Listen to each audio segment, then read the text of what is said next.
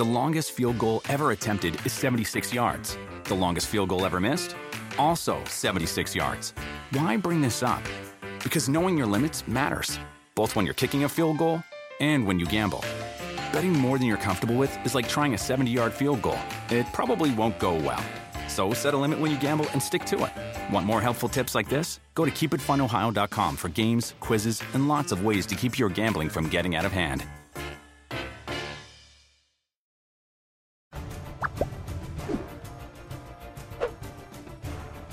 Hi everyone, I'm Rebecca Lowe and welcome along to the Premier League on NBC podcast, our way to keep in touch with you all, and each other actually, as we see out this most difficult of times. First of all, as we do every week, we want to send our love and our best wishes to everyone listening or watching and hope that you're keeping as safe as you possibly can.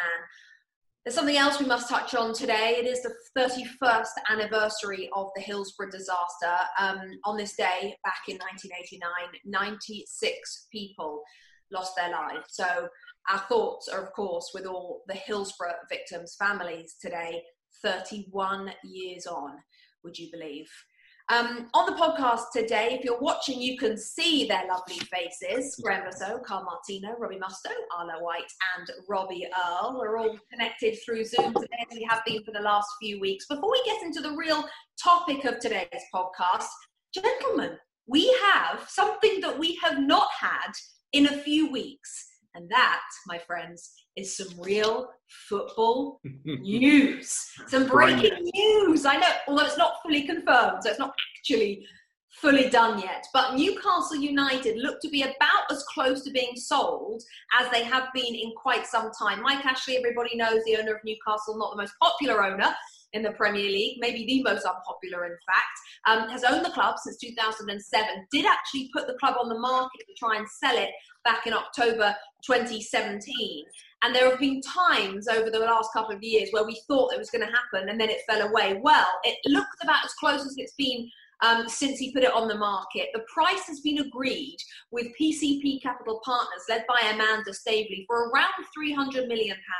The asking price was a bit more than that, about £340 million by Mike Ashley, but with the coronavirus pandemic, they do think that's, of course, had a significant impact on the value of the club. Just to give you a little bit of background, 80% of the club's shares will be held by PCP Partners, which is actually the Saudi fund, PIF, controlled by Prince Mohammed bin Salman. Amanda Staveley is going to hold 10% of the shares, and it is expected that she will actually have quite a large role in running the club day to day. And then the final 10% will be controlled by David and Simon Rubin, who have significant property interests in Newcastle. They're billionaires. They also own the racecourse there in Newcastle as well. So that's how, if it goes through, if it is ratified by the Premier League, that is how the new look Newcastle United will be presented and will be owned. Robbie Mustoe, I'm going to come to touch on this first with you. If you're a Newcastle United fan waking up to that news in the UK today, in amongst all the doom and gloom that everybody is facing, that's their chink of light, isn't it? Oh, it really is. I mean, the excitement around the Newcastle area must be very, very strong. It's just that they have been here before, Rebecca, where they thought they were selling a club 2 or 3 times before. It never really happened. I read the reports like you have, and you've just given all the information there. It does seem that this is very, very close, and it's absolutely the right thing to do. I think Ashley wants to get out. He's wanted to get out for more than 3 years now, and the club needs new direction and needs new investment. It's been hanging on in the Premier League, hasn't it? And they've had good managers. Rafa Benitez was a great get to get him to look after the football club. Defensively, did enough. Transfer-wise, did enough to keep the club in the Premier League. I actually thought and tipped them to go down this season. When hopefully we will finish this season, I think they're going to be okay now with the points that they've got. So it's absolutely what they need. The fans will expect investment, big money, and of course it could be big money, Saudi money. You know, who knows what they're going to do to this football club? But I think we all know on this call the potential of Newcastle United and the way that they will fill this stadium. But it's other revenues they've got to work on: commercial deals, better sponsorship deals to increase the revenue to go and buy some of the players that the fans want to see. So it's great news. Fingers crossed, I'm sure, for all the Geordies up there. Let's hope this time for them that it happens. Arlo, over there in the UK, listening to the likes of TalkSport, Radio 5 Live, watching Sky Sports News, I'm sure we've had some Newcastle fans maybe on the phone, giving their first impressions of the situation. Can you share with us what you might have picked up on over the last 24 hours? Just that I don't think anyone wants to get carried away. That they've been, as Musty just said, they've been led to the water so many times, but been prevented from taking a drink because of previous deals, including this one, falling through. This sounds as close as they've ever got, though. But until it's signed, sealed and delivered, I don't think Newcastle fans are going to get carried away, although they probably are allowing themselves a little bit to think about what this might be like. For Newcastle, I think the phrase addition by subtraction comes into it for me, for the fans. Honestly, if Mike Ashley had sold the entire club for 50 quid to a guy, a Geordie, a Newcastle fan who ran a chain of butcher's shops, I think they'd be dancing in the streets of Newcastle. Well, obviously, 2 meters apart, of course, because he was so phenomenally unappealing and unpopular to the Toon Army. It just didn't get what Newcastle United and what the city of Newcastle was all about. And you have to hope that Amanda Staveley, who I understand will be in day-to-day charge of the club, she has got more of a sense of what this is about. It's a business decision as well. And they know that this is potentially a sleeping giant of a football club. You could get 52,000 people through the turnstiles week in, week out. If you're playing good football and you're investing and there's an excitement, it will sweep through the city. And we've seen the Toon Army travel everywhere around the country, and they buy every bit of merchandise you can imagine. So it's, a lot of money to be made there if the club is run properly and it's engaged with the supporters. What I'd like to see as well, Rebecca, first up, I think Spurs have reneged on the furloughing. I think Liverpool have. I think Bournemouth have. It'd be very interesting to see if a first way of saying we're with you, we're with the city of Newcastle, we're going back on this idea that we're furloughing our workers and sending them off to the government for handouts. I think that would be a fantastic start. But it looks good for Newcastle fans on this. Graham, if you're Steve Bruce, what might you be thinking right now? I think, like everything with these sorts of deals, and we've seen it before, Robbie Mustoe mentioned it, the amount of speculation around Mike Ashley selling the club, and this is still at its very early stages. So I think most people working at the club or fans of the club are going to be very cautious in the way they approach this because they won't want to build their hopes up too much. But I think from Steve Bruce's point of view, it's clear that any coach wants funds to invest in the team. And I disagree with Arlo slightly in the sense that I think the club, can make money, but I think it's a hard club to make money at because the nature of the economics, you fill the stadium, of course, but you've got, you can't expand in the way that clubs in different geographies can. I think you have to be much more creative in the way you run the club. But if there's a lot of investment coming in from Saudi, then and they're prepared to write big checks, and not look to see a return on that investment, certainly in the short to medium term, then obviously the club can achieve, I think, some stability and sort of start looking at its position in the league. Now, the other thing for Newcastle with me is that the history of the club and the sleeping giant tag it almost holds them back. I think they have to look at themselves as a Premier League football club that is just about surviving and has done over the last few years, and it needs that investment, that quality, and Steve Bruce will be the first one to be, I suppose, writing his shopping list, but at the same time, they'll be thinking, well, who are the right people both on and off the pitch that are going to take this club further. And he's done well, I think, Steve, particularly with the run of games that they had. Seems like a lifetime ago now, doesn't it, since we last watched the football match. But it's potentially a very exciting time for Newcastle and the whole area. Robbie Earle, there's a whole generation out there, probably two generations actually, since Newcastle won a piece of silverware, the Fairs Cup, I think it was it not? And Arlo will be able to correct me if I'm wrong, but I think that's 50s or 60s, I want to say. 60s, yeah. That's right. So explain to the listeners over here in the United States just the potential of, if this takeover is ratified, and if, as Graham talks about, there is a checkbook with plenty of checks coming out for plenty of players. Just imagine for us what this club could look like. Instantly back, and it's probably the easiest thing for me to say is, there'd be a new top six. Newcastle United would be a top six team. Absolutely, no doubt about it. There are so many little things that you could do at that football club that could change it. And the first thing you've got to do, and we call it Newcastle United, it's not been United for 13 years since Mike Ashley took over this football club. There's been a separation between the fans and the ownership group. They've not understood each other. Much like John Henry has gone in at Liverpool and understood the football club and has been part of it and part of the community. Ashley runs the Newcastle United like he runs one of his businesses. Just wants to make profit. If it just stays in the league. Robbie Mustoe talked about, I'll get Rafa Benitez. I'll give him no money. Our sole objective is to not be in the bottom three, and that will do. Well, the potential of this football club, run well, with the right support, with the right money, is a Champions League finisher, is a top six team, is a top four team. Dare I say it, right manager, right money. Look where Manchester City were, Spurs. A title winner. A title winner. You've got everything. You've got everything you need. You've got everything you need in that football club to be what Manchester City were before the money came in. Yeah, Rob. Let me. The only thing with that, right? And I'm interested in what the guys think. It's okay to bring in this Saudi money, but financial fair play is going to stop them. Financial fair play, you can only spend what you make. They're not making the big money yet, are they? They've got to increase their revenues, their sponsorship deals, before they can start spending the money, because they're going to fall foul of the financial fair play rules. Surely that starts to come with better players, better business sense, people who are interested in developing the football club.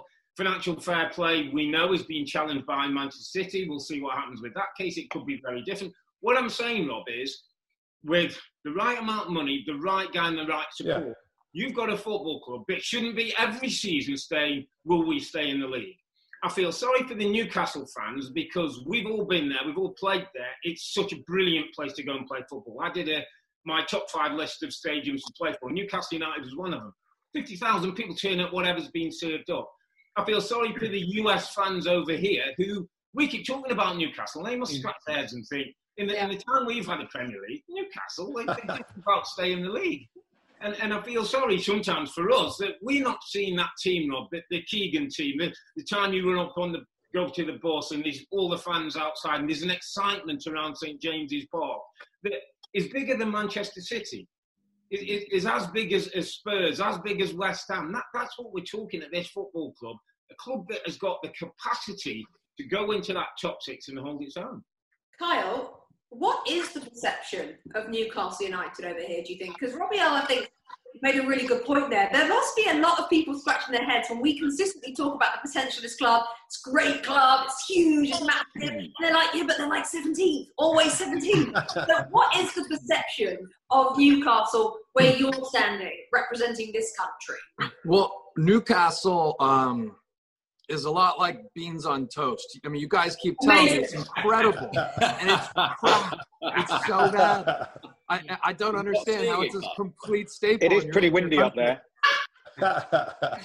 Well, honestly, it's so funny. I was hearing Earl, and I think I'm a perfect example of how is the disconnect. Because when I was younger, when the Premier League first became big in our country in terms of it was being shown regularly and kids could watch the games. Shearer was one of 5 names you could just list immediately when you talk Premier League.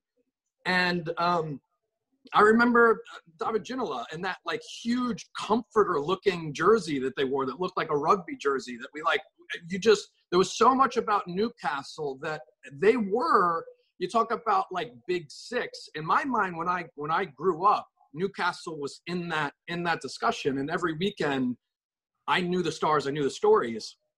I feel like we keep trying to sell that is still the case, or that still is relevant. And I obviously see the potential. One of my big fears is listen, the claps tonight for all of the incredible healthcare workers will be a little bit louder up north because I think they'll also be the exit of Mike Ashley. But the big problem there is I really hope they don't think that's a panacea. All of a sudden Mike Ashley's gone and this thing works, because the reality is they will assign blame on someone new. Listen, fans want to assign blame on someone when the things aren't going the way they expect them to go. I mean, Sunderland's a cautionary tale, even though it's up north and rivals. It's not the exact same thing, but, you know, spending money doesn't guarantee success. You know, getting new ownership doesn't guarantee success. Getting rid of bad ownership doesn't guarantee success. So I think this is a positive piece of news if it comes through. I'm hopeful that Newcastle become relevant again because, you know, they are a sleeping giant. I do believe it in how much the fans actually care.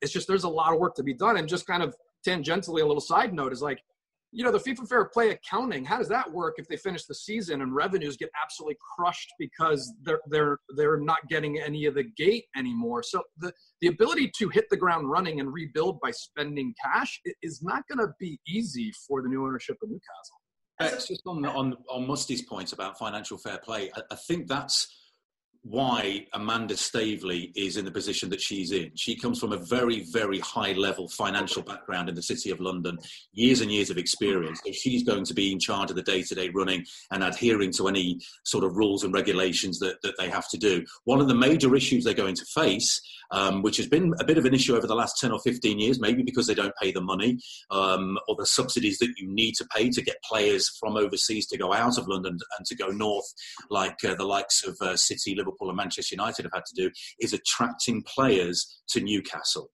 Because when you think about if you're Spanish, if you're Italian, you know, the weather is a little bit harsher up there. The wind is a bit icier up there. And you are that sort of distance away from where you perceive to be the centre of the universe in England, which is London. So they're going to have to pay premiums to get guys to go up there, whether that fits in with the model of financial fair play as well. There are going to be some challenges ahead, but as long as you get the Toon Army on board and you show that you're willing and you're passionate and you share their passion, then who knows? It wasn't a team of absolute superstars under Kevin Keegan, was it? That went so close. And look at the wave of enthusiasm at that time. It was intoxicating, and unfortunately they just came up short. But if they can get on that sort of wave again, it's going to be a thrill ride. Although one last point from me as well, in the one thing you want in your area in teams, I would say Chelsea are just getting to that point. Local boys, academy, people from that area. It's been a hotbed of talent from when we would go back to the Gaza days and the Waddle days and Beardsley before that. The Longstaff brothers now are a good example of there's talent in that area. If it's worked well, if it's kept up there, if it's nurtured through, they could have a great balance of good, experienced international professionals and local talent. They could be really exciting. And the big thing, too, that you have to remember is, I don't know if anyone knows this, the distance from the top of the stands. Sorry. Amazing fact, right? Inside joke. Explain this. Kyle, you have to explain that to the listeners. Well, so Musto is the king of throwing out remarkable, unknown, useless facts that can be challenged because there's no way to prove them without doing something stupid. One day, it's just quiet in the studio. We're just sitting there, you know, watching the game. And Musto, you know, he puts his glasses down. And listen, did you guys know that the distance from the top of the stand all the way to the midfield line is how long, Musto? Quarter of a mile. It just is. It's data and fact. Amazing.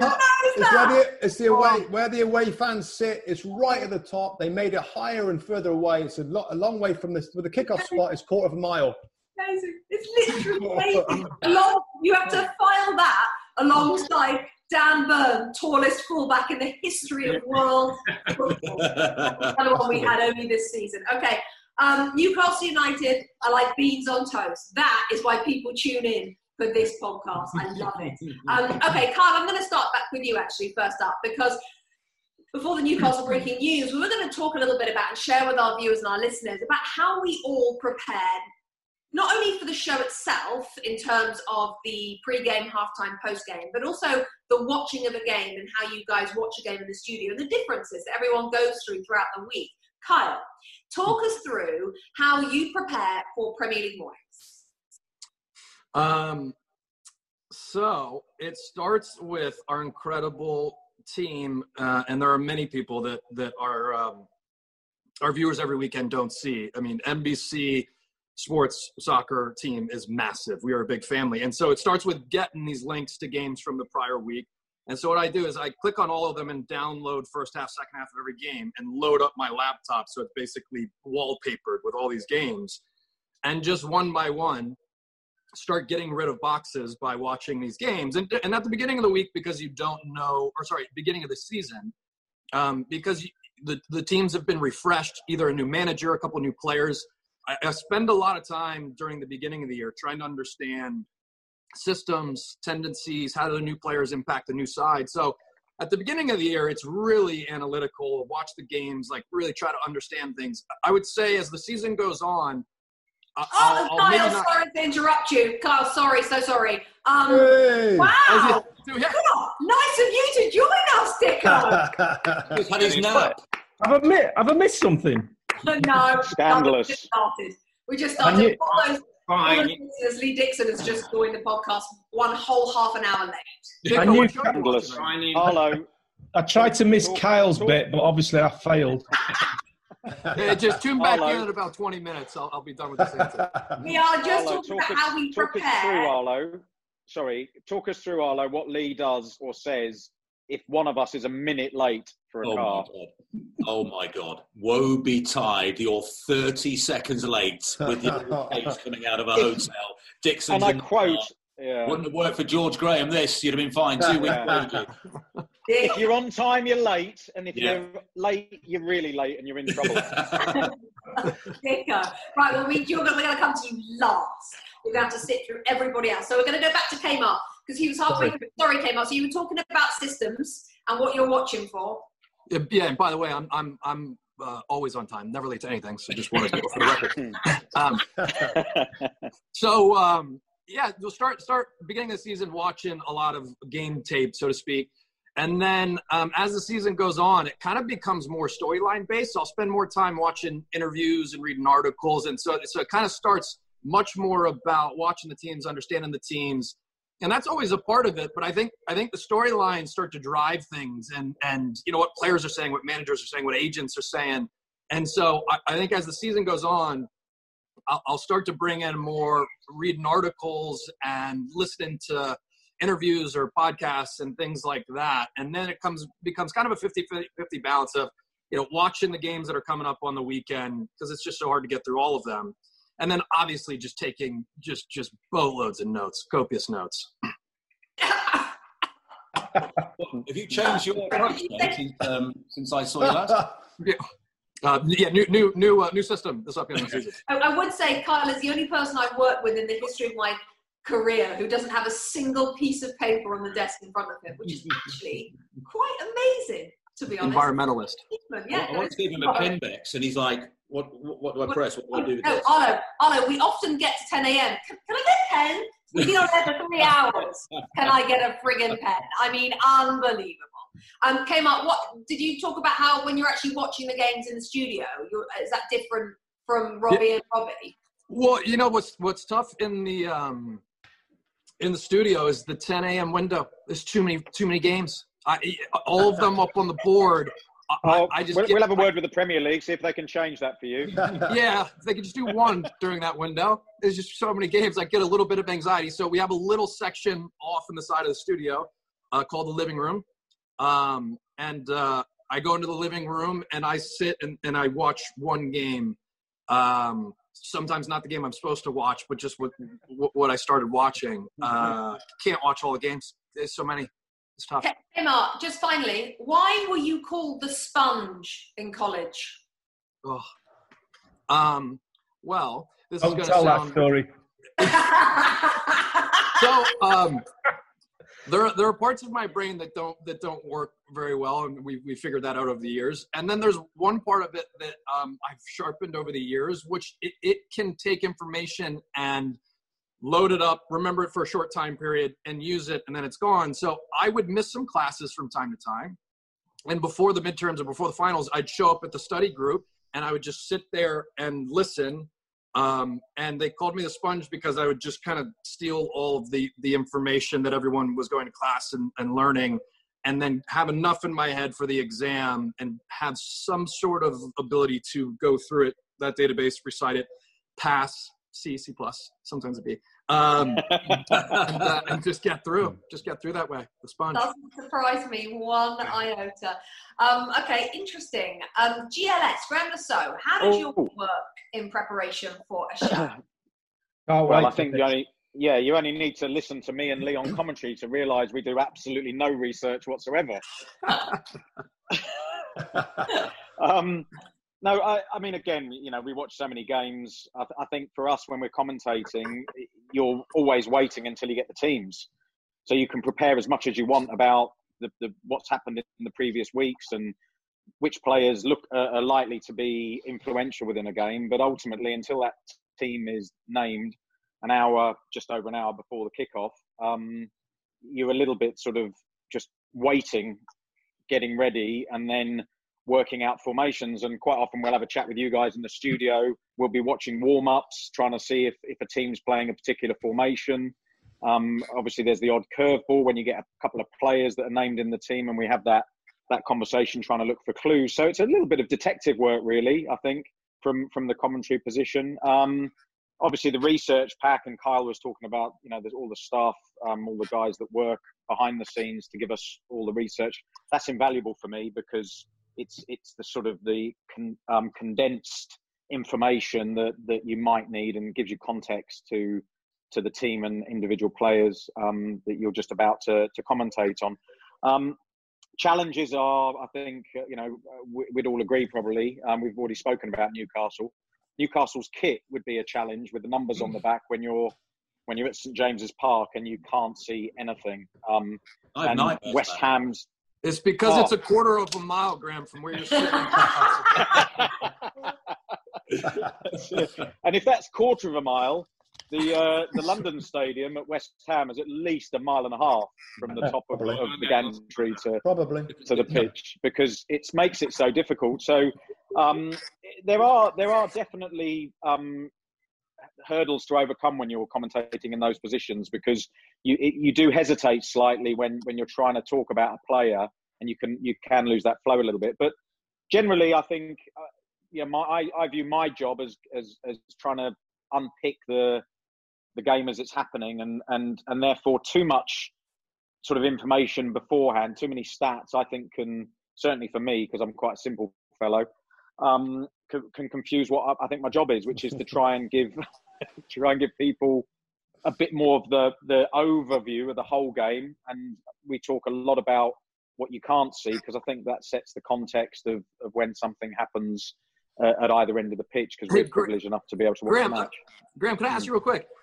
When you guys do a three-man booth, I haven't done it much. I've done it a couple of times. I mean, that's a pretty unique thing. How do you and Lee, I've never asked you this, how do you guys prepare for that? Do you, or like, how do you kind of know who's coming in, who's not? Like, how do you feel that out? Well, I just follow one simple rule. I just let Lee talk first. No, that's not true. Rule. I mean, we it's amazing actually, because it shouldn't work really, and some people might say it doesn't, but ultimately we very quickly established a way of communicating with each other without even having to look at each other. It's just a simple movement of a microphone, somebody leaning forward, and obviously Arlo as well, trying to conduct the two of us and making sure that he gets his sort of the flow of what he needs to do in terms of commentating on the game. It takes a lot of discipline, and I think it took a bit of time for us to really work out the way, the symmetry, I suppose, of how we work. But it's great fun, because I think we share a lot of sort of laughs during the game as well, and a lot of conversations between Lee and I about problems on the pitch that, as two ex-players, you feel like you've got something you can talk about there, a bit like, if we were having that conversation with you guys in the studio. I don't know if you feel the same, Lee. Yeah, I mean, there is a hard and set rule when you're doing a three-man booth, and that is keep Arlo off the mic as long as possible. That's just how it works, and if we can tick that box, then everyone's a winner. It's like, world class at it. Wait, Dicko, one story I want to hear. Was it you that you the opposite of this rule didn't make it back to the booth for some reason, and Arlo had to start a second half by himself? Or I was hoping somebody wouldn't bring that up, but when Pierre sent the subject of this week, how you prepare, I thought there'd be some numpty, and that'll be you. Will probably bring that up. So yeah, that was that was Southampton away, and I had a dodgy lunch. Let's just put it that way. And it was the funny thing. Always dodgy. You just spoke like a footballer. That was Southampton away. What do you mean Southampton away? You mean at St Mary? Where else would they be? Oh yeah. For a minute then I thought I was playing in the game. Yeah, I wasn't, was I? Yeah, Southampton. Well, I was away from. I was away. Something that was away. First half, and you scribbled something on a piece of paper in front of me saying "got to go," and I'm like, "What do you mean?" But obviously, I can't ask him because we're live on air, and then he goes. I'll tell you from our executive producer Pierre Musa. I get, Lee's gone, and I said, "No, he's gone." I'm here. Running down the stairs. Wait, it was in the middle of the game? It was in the middle of the game. It was the middle of the first half, Kyle. No, Kyle. There was a kid at some point who kind of went, "Oh, it's Lee Dixon," and went to get an autograph, and he was dismissed very quickly. And then I'm thinking, he's still having counselling. What's going on? So I had to commentate, and then there was a chance. Was it a goal? Was it really good? What happened, Arlo, was I went down the lazy to Pierre and I said, "Pierre, I've got to go." And then I went and I wrote down on a piece of paper to you that I had to go. Then I ran down, and St Mary's is one load of stairs that goes right down to the bottom. So I just threw my headset off and I went down these stairs. And when I got down the bottom of the stairs, I turned the corner and it was a guy. It wasn't a young man. It was a guy with a cup of tea. And he was walking towards me and he went, "Lee!" And I literally went like this, knocked his tea out of his hand. Oh, you did! I swear to man of the people. He just went, I went in, I got back anyway. I got back to the bottom of the stairs and I thought, right. So I sprinted all the way up to the top. And anyone who's done any sort of exercise will know there's a tiny bit of lag between doing exercise for the first time of the day and then the oxygen debt and then it catching up. So by the time I got to the top of the stairs, I sat back down, headphones on, quite, calm, just sat down, picked my mic up. Arlo looks at me like that and I go, just then Aguero had gone through one-on-one with the goalkeeper and he's in the middle of talking about that and then he literally stopped talking. No, you had to do the replay yourself, didn't you? Yes, because I just sat down and I got the mic and I picked it up. No oxygen debt whatsoever. And it just started to kick in and I was like, I literally had to do the second replay with about 2 millimeters of oxygen in my lung and basically just went, Aguero missed it, and that was it. And, but Lee, can you just explain to people what you went down the lazy to Pierre means? Yeah, that doesn't sound great. What is a lazy? Sorry, yeah, the little button that we get to press that cuts off your mic, set to our glorious leader in Stamford. So okay. Only he heard the words that I said to him, and he kind of got the picture straight away. Him in a whole control room, which is about 50 other people. Yeah, apart from them, obviously. Brilliant. Dicko, we'll stick with you though. Just talk us through like how your week works. What do you do kind of by yourself before you get to the ground? Sort of as do you have a little regime like players often did before games to do before a commentary? Yeah, and I think that what the boys have said so far, there's these vast differences in how the lads prepare. And me and Graham are fortunate enough, and Arlo have been in the studio at Stamford and prepared as if it is a studio and gone in there. And it's, that gig is a tough gig. Being in the studio, not after knowing all the teams, know all the players on that instant. I mean, it is a tough gig, but it's completely different skill set to what we do on a regular basis. And that's why I think the boys, when they come over for the big weekend, really enjoy that, going into the commentary box and doing a different skill. And we like going into the studio. But it is totally different. My prep for a studio, as the lads all know, is obviously more detailed. You've got to know more stuff on the spot. And I tend to rely on in the co-com, and I think Graham's similar. Too much information is not good for me.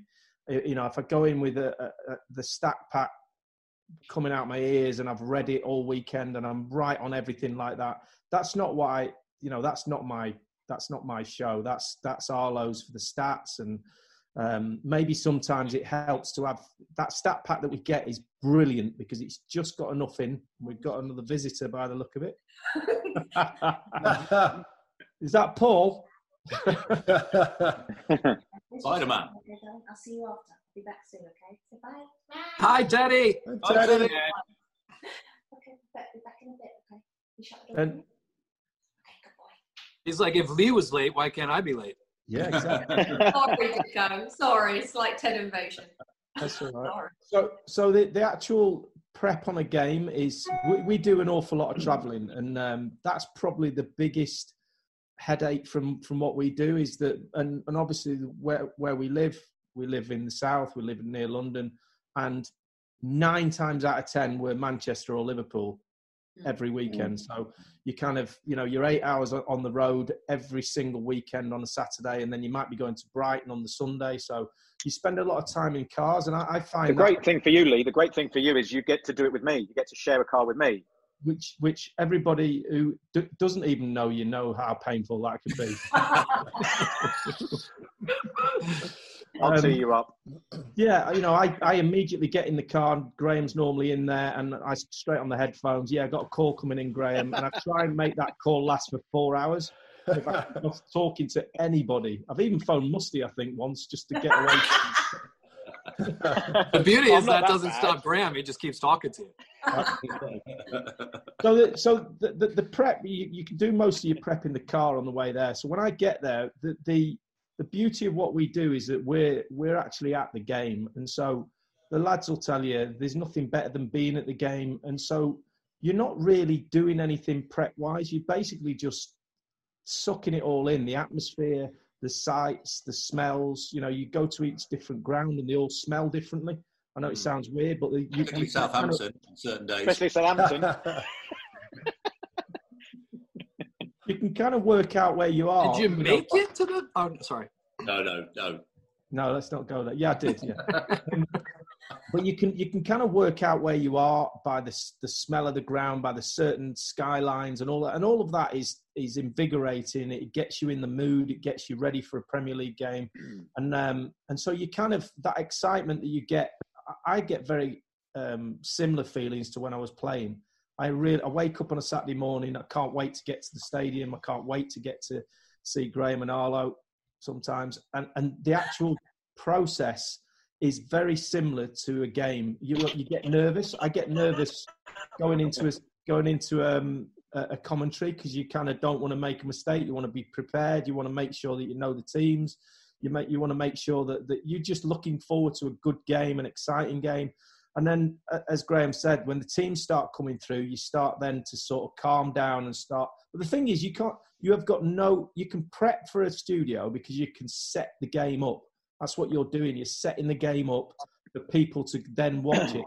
What we're doing is we're involved in the game. So you don't know what's going to happen. Something could happen in minute 1. Something can not happen until just before half time. The excitement levels, you don't know whether they're going to be up. You don't know whether you've got to, enhance the game with your talking. It might be a really boring game. It might be brilliant and you don't have to say much. So that's the beauty of what we do is we're in the moment and in the game as opposed to being on the fringes of it like maybe the studio is a little bit at times.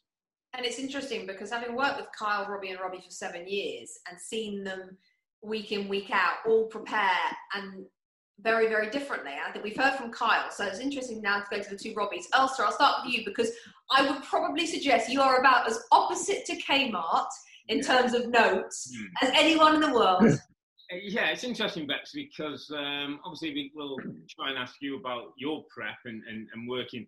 And you've worked with, both Robbies, Kyle, obviously Graham and Lee when they come over. And we're all very different in, I would say, what we give, how we analyse, the way we research.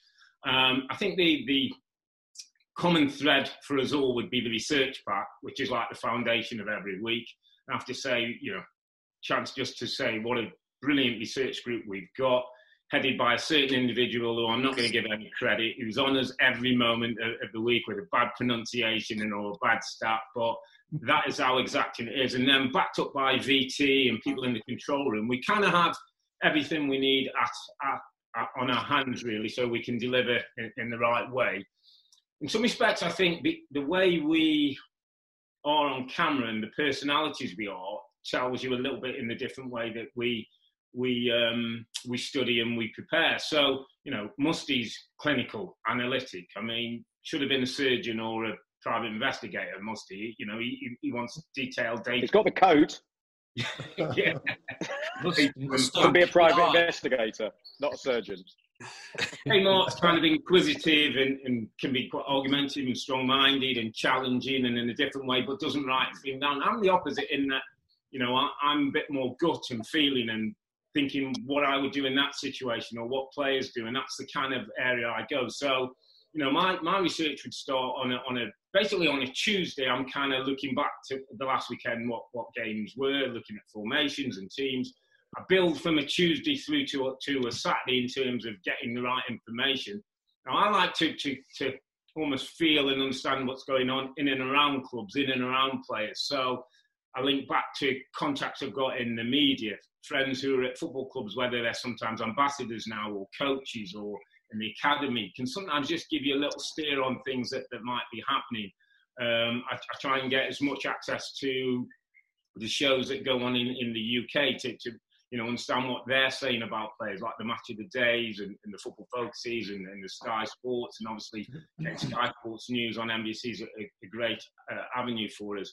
But in many respects, I listened to Lee and Graham talk about, when they're at the stadium, the game, the story's almost there for them. It's for them to narrate the story. The story's going to unfold. For us, it's about setting things up, half-time and the end of the game. And because we're very different, I always feel my thing's a bit more heart and emotion. I think somebody, when I first started off, said to me, always think of a newspaper headline. Give somebody a headline so that they can understand, they can take away, they can go down the pub and talk to their mates. So, I'm coming with the sexy Stoke. So Mark Hughes is at Stoke City. He's got Bojan, he's got Arnautovic, he's got Shaqiri. All of a sudden, as I'm doing my research and writing a little bit about Stoke, I'm going, oh, Stoke are a bit sexy now, aren't they? They've got something to them. So it's my kind of way of putting it across. I think we were at Old Trafford 18 months ago. I said to Arlo, he asked us about Jose Mourinho. I said, could be brilliant or he could be sacked by Christmas. He went just in the last week of December. That's me saying, part of me saying, listen, I know with Jose, he can be brilliant, but it can go badly very quickly. In the space of 2 or 3 weeks, he can go from sort of top man to toxic. And it did, and he went. And so I kind of throw those big kind of statements out, often with fact and stats behind them, whereas Musty's more going to tell me how many times he's done this, how many times he's played there, how many crosses he's had, and all that detail to get his opinion. I'm going to go on what I feel, what I would see, what's happening on the pitch. And that's the bit that probably the advantage the guys have in the UK is they're there at the games. You get that feeling, that little bit, that so much more. So when we go to the UK and we get a chance to do the commentaries, that's the bit that is so much more enjoyable, because you actually get a feel of what's going out on the pitch, not a screen that's thousands of miles away. That you have to try. That's the skill then, to try and put yourself in that position with the crowd, with the pressures, with the situation of the game, and try and let our viewers understand what's going on. You're definitely the most romantic of the two Robbies, and that's why we call you Romantic Robbie, and we call Musty Data and Fact Musty. Musty, robot Robbie, yeah. Talk to your prep now, how you get ready for a show. Okay, so like Rob, it starts on a Tuesday. And what I do, and I can show you one of them. So again, it's all on the stat pack, and the stat pack comes out on the Thursday. So Tuesday, I'll have a cover sheet to the stat pack, because I want to look down at any time and have key information or key points I want to make right there in front of me. I don't want to be going through bits of paper to try and find something. So I'll do a top sheet. But you will. Yeah, I'll do that too. So Tuesday is about, so of course we'll have 3 games Saturday, 2 games Sunday, 1 game Monday, 6 games. So there's not a lot, not including the games that aren't on NBCSN or NBC. So not including. Yeah, they're the ones that we're going to focus mainly on. So that's like, that's a lot of stuff to think about. So I'll do a cover sheet, and I'll from the weekend on the Tuesday, I'll write down how every team played that I've got next weekend. That's how it starts. So from the weekend, ready for the next weekend, and that cover sheet looks like this. And it's just I've got two fields, it's split down the middle, and I'll put the teams there, and I'll start off on Tuesday by putting in what they did in the last game, what their formation was. So when we go, like the guys said, when we speak to the guys before a game, I know what they did last time. Well, he played on the right-hand side. Aspilicueta played right back. Jorginho played. Hudson-Odoi was on the right-hand side. So I kind of do that straight away.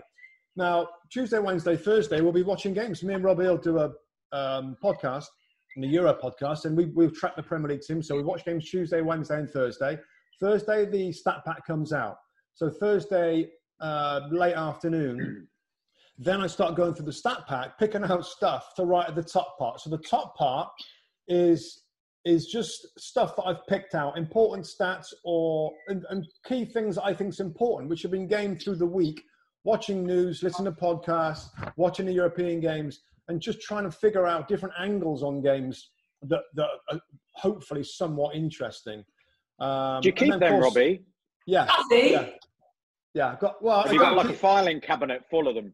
Right, yeah, that's right there. There it is. Right there. There you go. That we've talked about for so many years. Apologies to people who are listening to this broadcast, by the way, rather than watching it. Let's just tell you that Musty is sitting in front of a filing cabinet, and he has just shown us all his cover sheet, which does look very impressive, Musty. And he's not wearing any clothes. And then, of course, the game goes on. So we do this I do this for the 6 games by.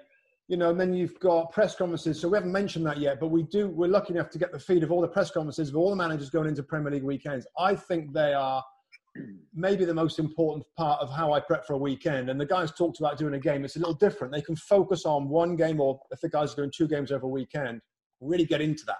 We got to get a little bits from different managers of all the 12 teams that we'll be looking at. So that comes through. They come through Thursday night and Friday night.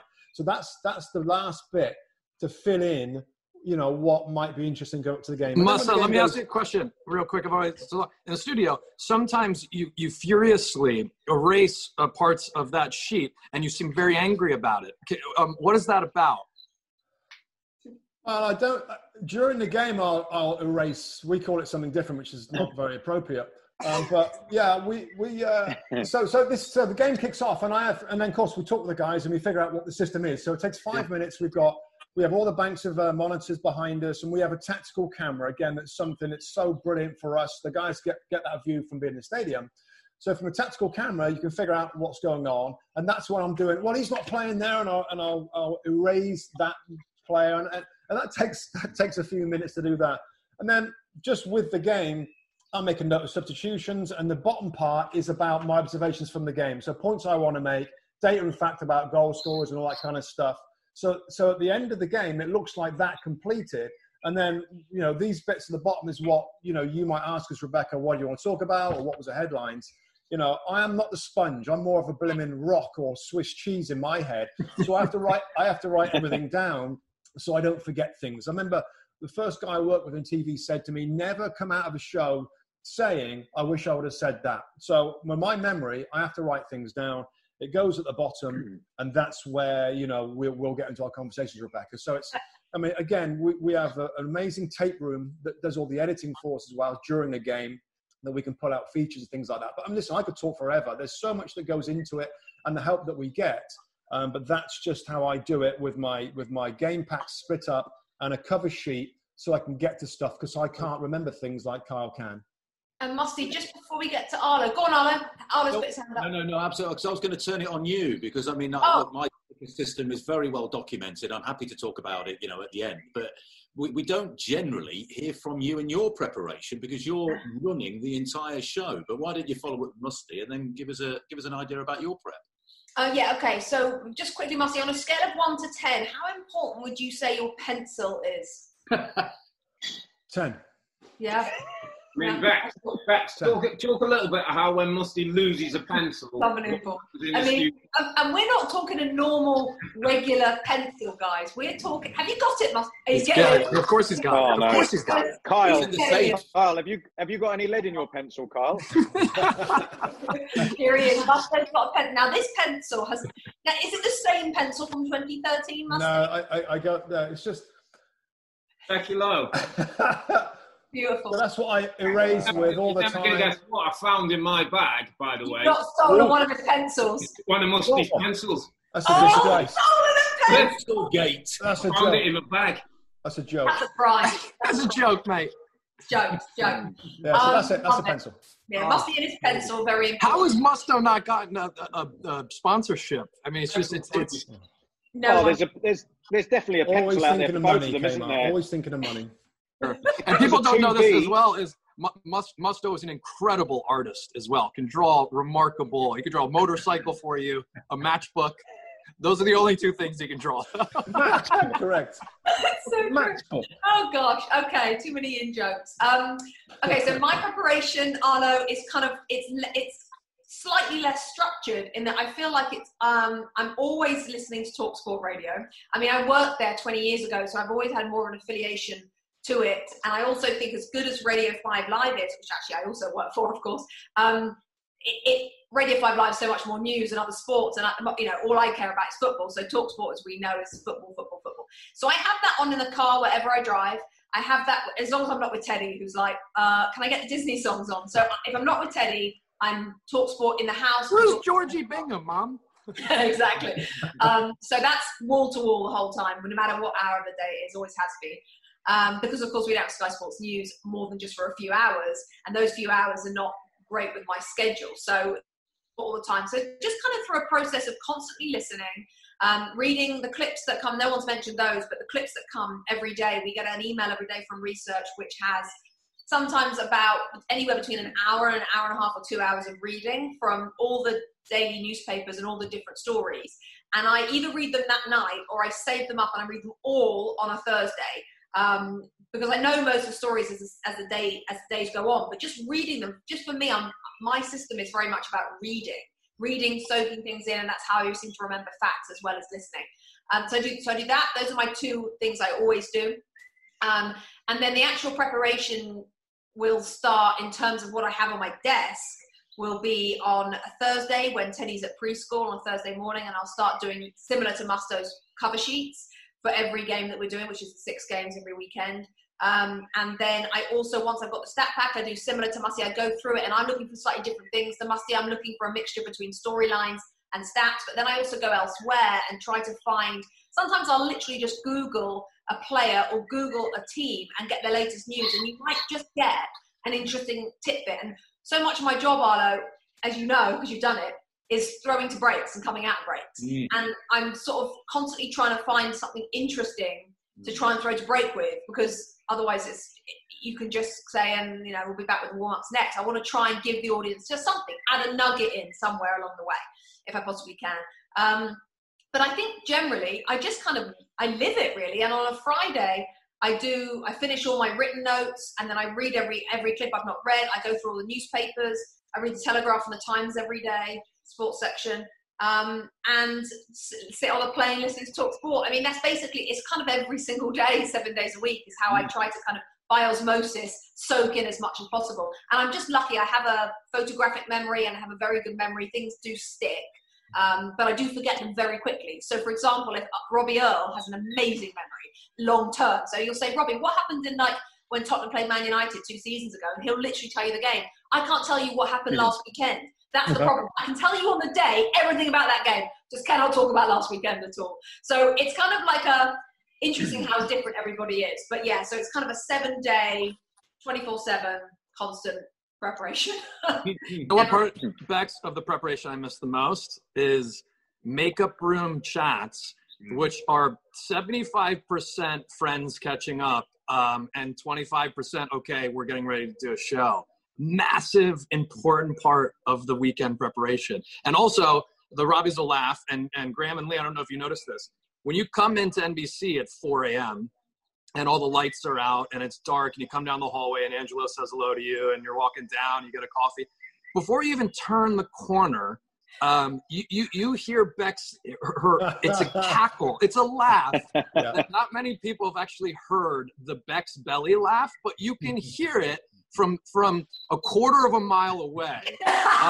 And that's when you know, like, all right, like we're here, the day is going to start. You come around the corner and Bex is just with her curls, just having a blast. Listening to talk sports, amazing.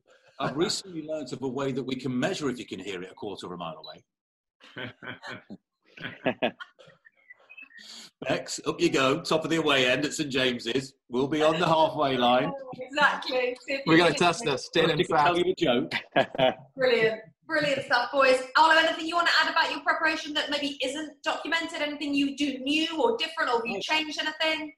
Again, it starts on Tuesday. I mean, I'll just show you quickly here. I mean, I put these on Twitter or Insta every week. That's the last game that we did. The Manchester Derby, and it's just a series of stickers.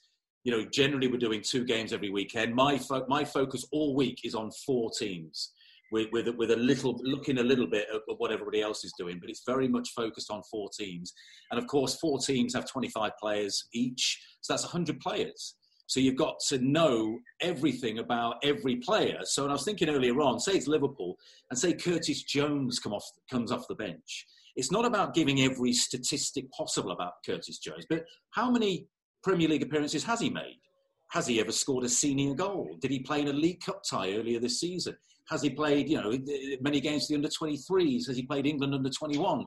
It's just about sort of educating people that maybe don't know, and I don't know at the start of the week sometimes, exactly what the story is for this player who probably doesn't even make the 18. But one day will, and then he'll come off the bench and he'll score, and I've got to be ready for it. Arlo, it's fair to say that you're obviously very protective of your stickers on match day. And I can't remember, and correct me if you've told this story, but have you told the Fulham story? No, I don't think so. Not in public, no. So just quickly tell them the Fulham story. Graham, was it you or was it you, Lee? It must have been Graham on it was that. me. It was Lee. So just it's tell a them. windy day, and you will all know Craven Cottage. The stands aren't that high, so when the wind whips around, you can feel it at any part in the ground. Go to other stadiums and you can't feel it once you're in because they're all included. Anyway, I treat these things like, I should have security guards for them because I'm very protective. This is the story of the game. This has everything that I need in the game. So at half-time, I think it was against Spurs perhaps, or maybe Chelsea, and our esteemed leader, that Lee mentioned, Pierre Moussa, is with us on a site visit. He's with us for the weekend, morale-boosting visits, got some meetings in the week, takes us out for a nice dinner, but comes to the games as well. So half-time, I put this down on the desk, and I start chatting to Pierre, start chatting to Lee. Suddenly, the biggest gust of wind of the day goes around, and this just tumbles off the gantry down into the stand below. And I think I just looked at Lee kind of like... I was listening. He looked at me like what? What do I do? We've got another half. It's 0-0. What's going to happen? So Pierre said, leave it to me. So I'm doing, getting the old paper bag, breathing into the paper bag. Lee sort of giving me a massage. You'll be all right, mate. You can do this. You can do this.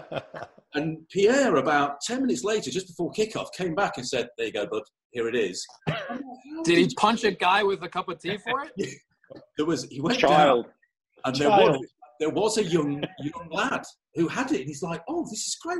What a souvenir of my first ever Fulham game or something." And Pierre said, "Listen, kid, we need that for the second half," and managed to negotiate and bring it back up. And I'll be forever grateful for Pierre for getting it. And that poor kid, actually thinking about it, we should have probably got his name and address, and I could have sent it him in the mail afterwards, couldn't I?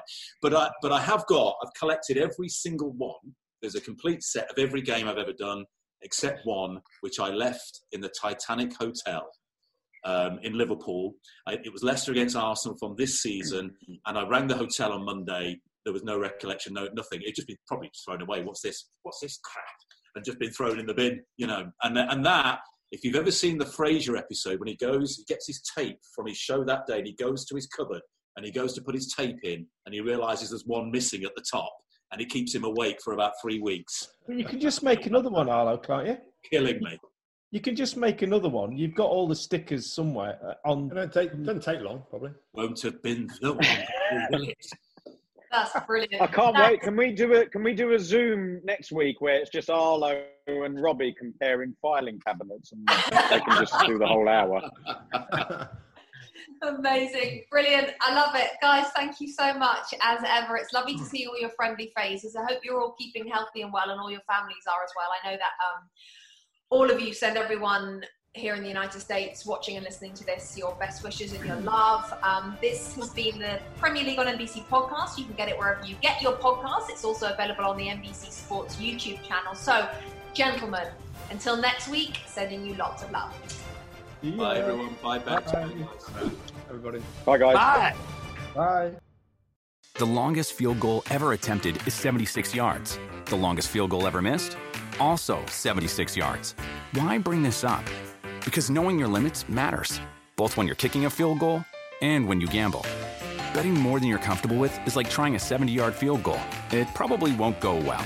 So set a limit when you gamble and stick to it. Want more helpful tips like this? Go to keepitfunohio.com for games, quizzes, and lots of ways to keep your gambling from getting out of hand.